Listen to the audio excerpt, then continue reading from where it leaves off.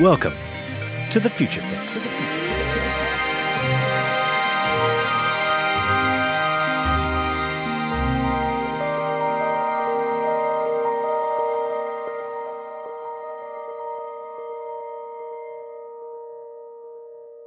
When you picture a community fighting off disaster, you probably think about first responders. Maybe you imagine firefighters tirelessly trying to contain a brush fire in Alberta. Or you might think of volunteers heaving sandbags down to the disappearing shore of the Red River in Manitoba. Whatever you imagine, you probably don't picture someone out gathering data.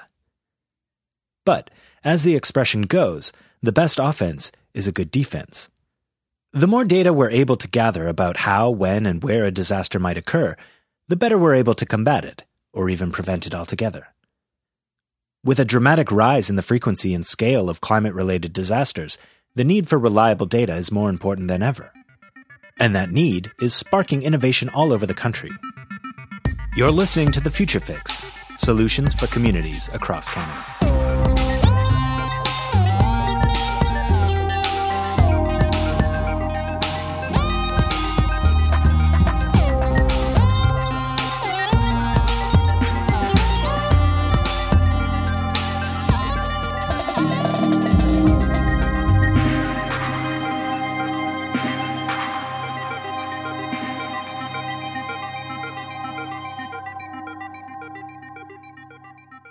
This is part 6 of The Future Fix, an audio exploration of the way technology and data are shaping communities across Canada. I'm Glenn Bowerman. Each episode we present community challenges and solutions and take you to places large and small from coast to coast to coast. The city of Fredericton, New Brunswick, and the surrounding area is built along the shallow St. John River Basin and is plagued with frequent flooding. This is a huge problem for municipalities, homeowners, farms, and businesses. There was data available with which you could forecast where flooding would occur and to what extent, but it was difficult for people to access. Geomatics engineer Bernie Connors brought the idea for an accessible flood monitoring app to a group of volunteers called Civic Tech Fredericton, and Riverwatch was born. Here's Bernie. I've been working for the province of New Brunswick since the 90s, and in 2012, one of our government departments created an application to help distribute the flood forecast data that the province broadcasts. It was an okay app, but it was built on the Flash player, which meant it wasn't supported on any mobile devices.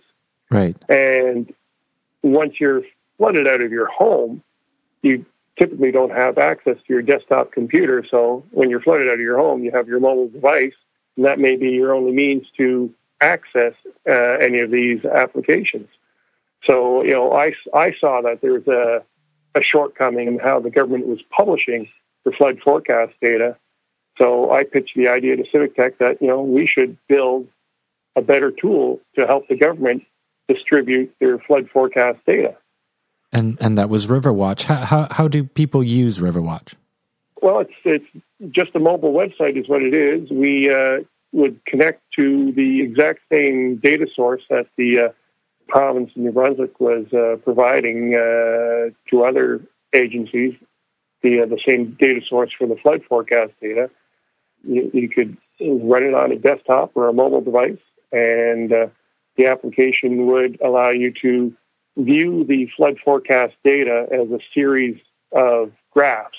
Right now, there's 25 sites within the St. John River Basin where the government is forecasting the water levels. And so for each one of those 25 sites, we have a dot on the map, and each one of those will link you to a graph for that community. And the app launched in April 2018, just 1 month before the big significant flooding that you mentioned in 2018. Is that part of the popularity of the app? I think, yes, it was very timely that we launched the app in 2018 because, as you just mentioned, it was some of the highest water that had been seen in the lower St. John River Basin for about 30 years. So certainly we saw a lot of traffic on the application in 2018. But then again, in 2019, we had a very similar flood as far as the elevation of the water. So we had two significant flood events back to back, and everybody's very curious to see what 2020 holds for the flood season. And so this app was made possible by a mixture of community organizing and open data. Can you speak a little to what went into creating it and how it came about at a great speed? I think I saw 6 months.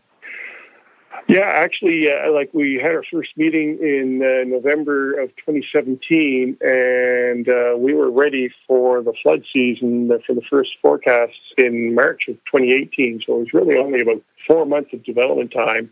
And I think what made it possible was that, we were working with a very small group.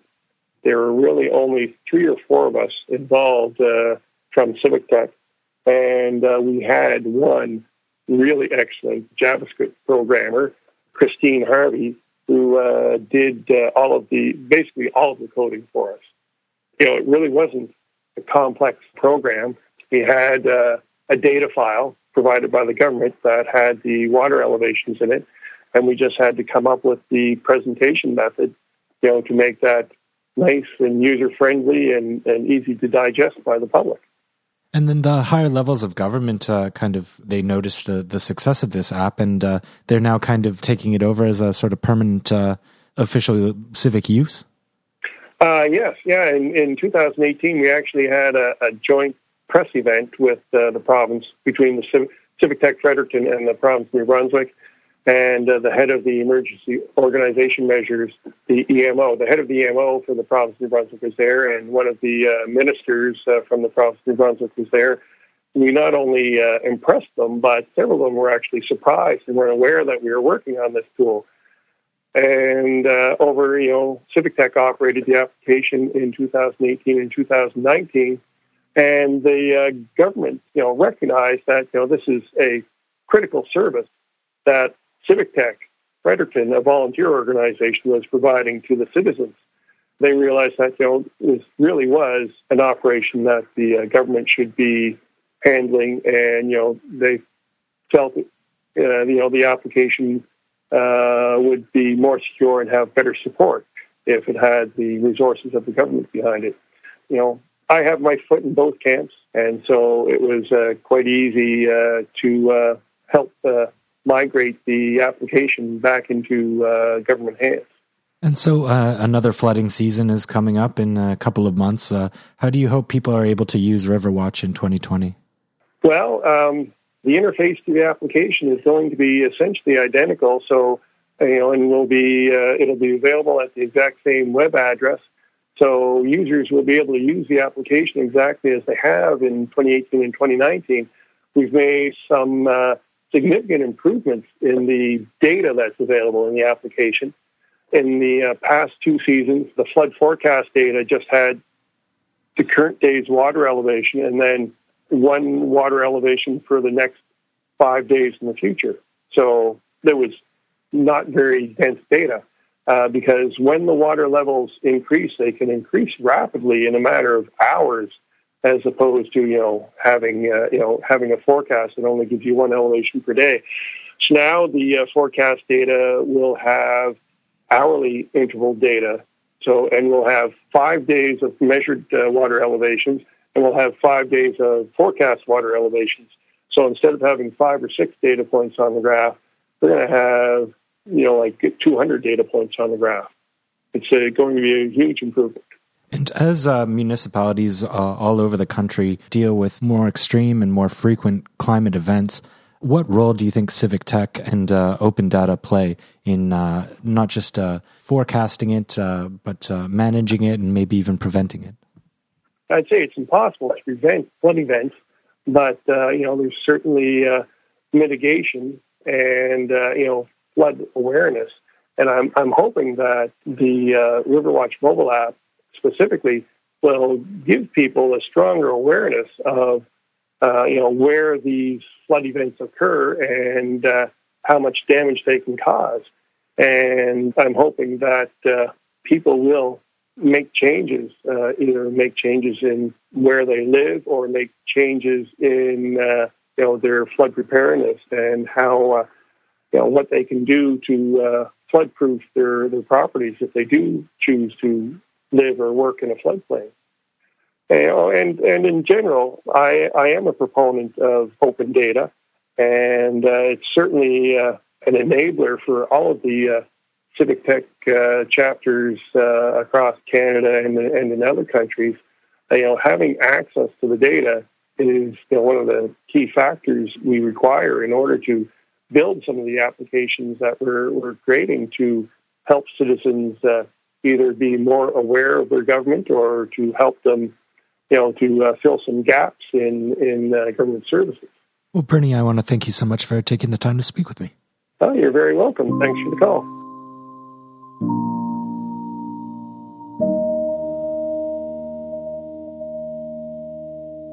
So, for the people of Fredericton, having disaster data at their fingertips is a helpful tool when dealing with dramatic annual flooding. But how far-reaching are the applications of data in the face of a variety of disasters, from small to large? We know these events are going to happen, but how much does emergency preparedness add to a community's resilience? Here's Josh Bowen, manager of the Northern Alberta Institute of Technology's Centre for Applied Disaster and Emergency Management in Edmonton. Our center, the Northern Alberta Institute of Technology, or NAIT, is built on the belief that communities and organizations are made resilient by engaging in professional development and training environments before a disaster happens. So it does two things, really, that lets people build their professional networks, but also share information and really understand the challenges that people face in different sectors of the economy that are affected by disasters.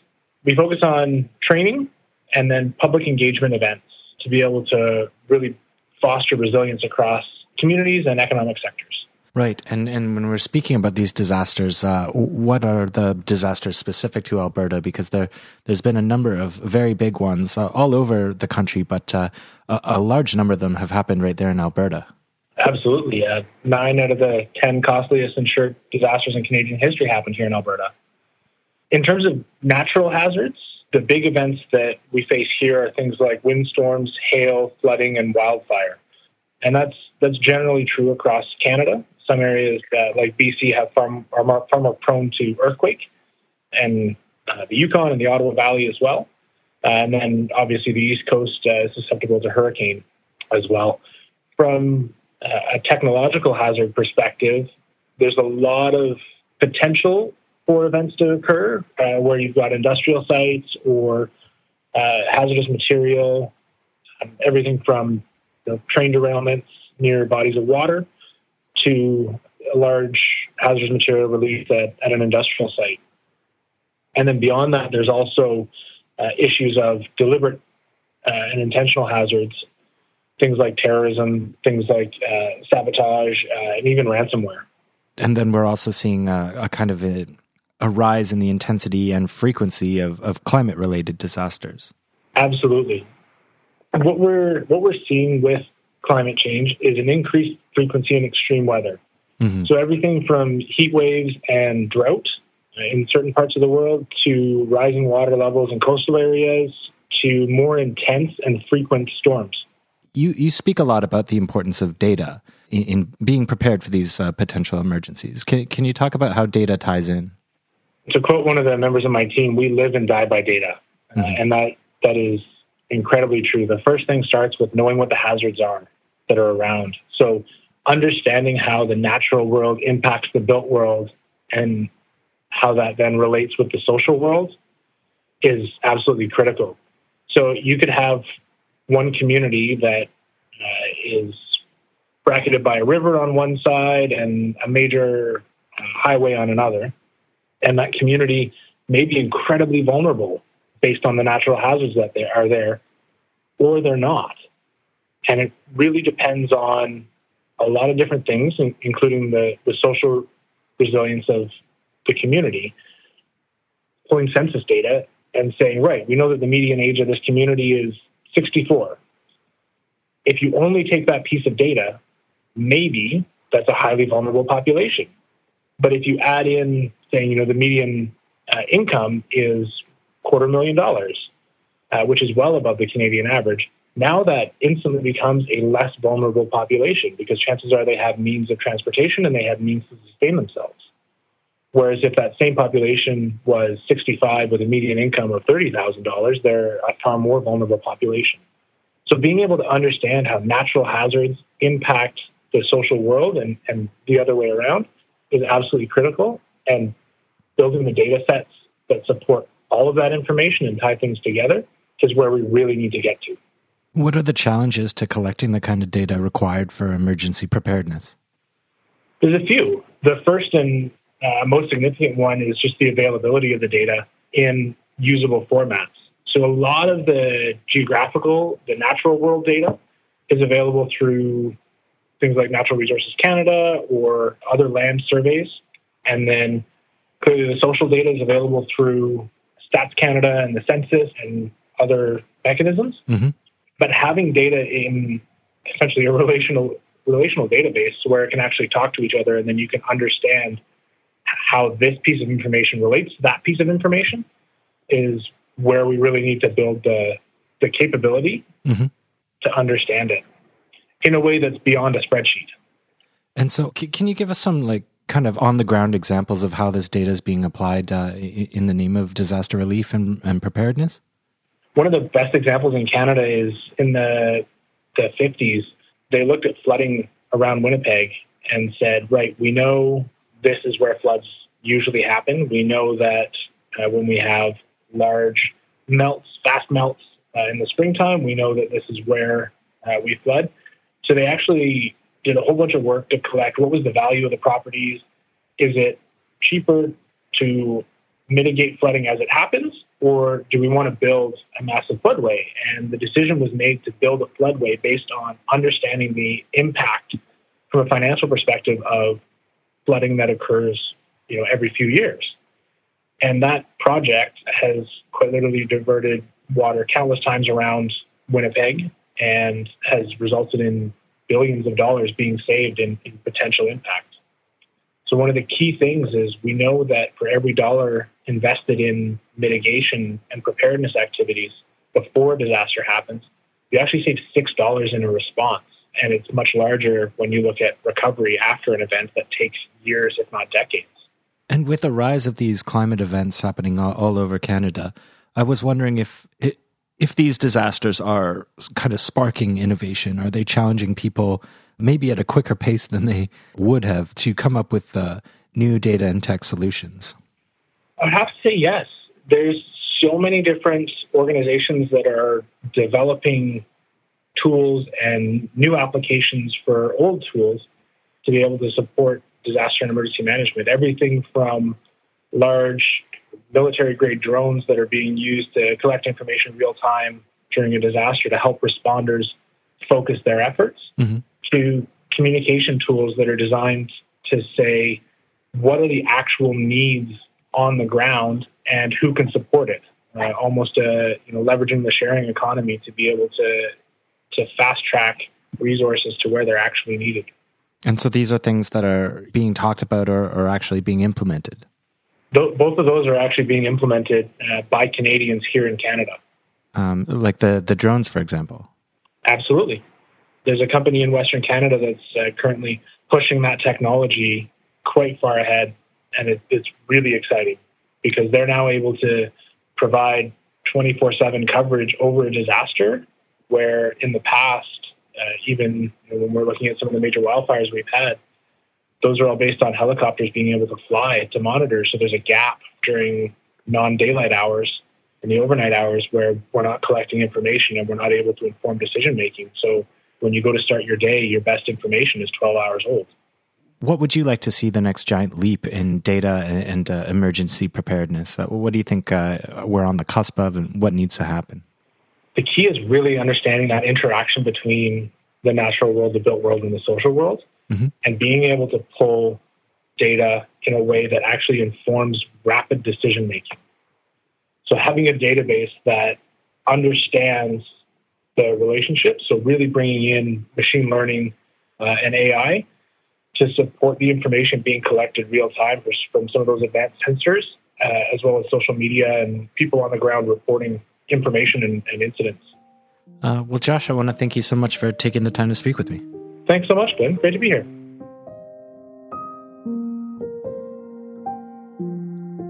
Whether or not people and governments are willing to take it seriously, the threat climate events pose to communities all over Canada is a real and mounting one.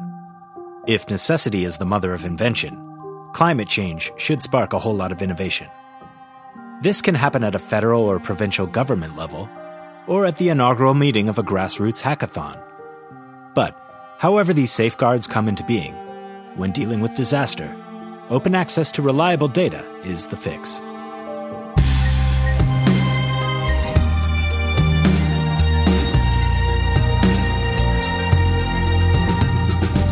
Thank you for listening to The Future Fix, Solutions for Communities Across Canada. We are a partnership between Spacing Magazine and Evergreen for the Community Solutions Network, a program of Future Cities Canada. As the program lead, Evergreen is working with Open North and partners to help communities of all sizes across Canada navigate the smart cities landscape. The Community Solutions Network is supported with funding provided by Infrastructure Canada. This podcast was produced by myself, Glenn Bowerman, and Neil Hinchley. Original music composed by Neil Hinchley. Tune into our next French language episode hosted by Katya Gaed, and we'll be back with part 7 of our series, all about how community hubs help bridge the digital divide.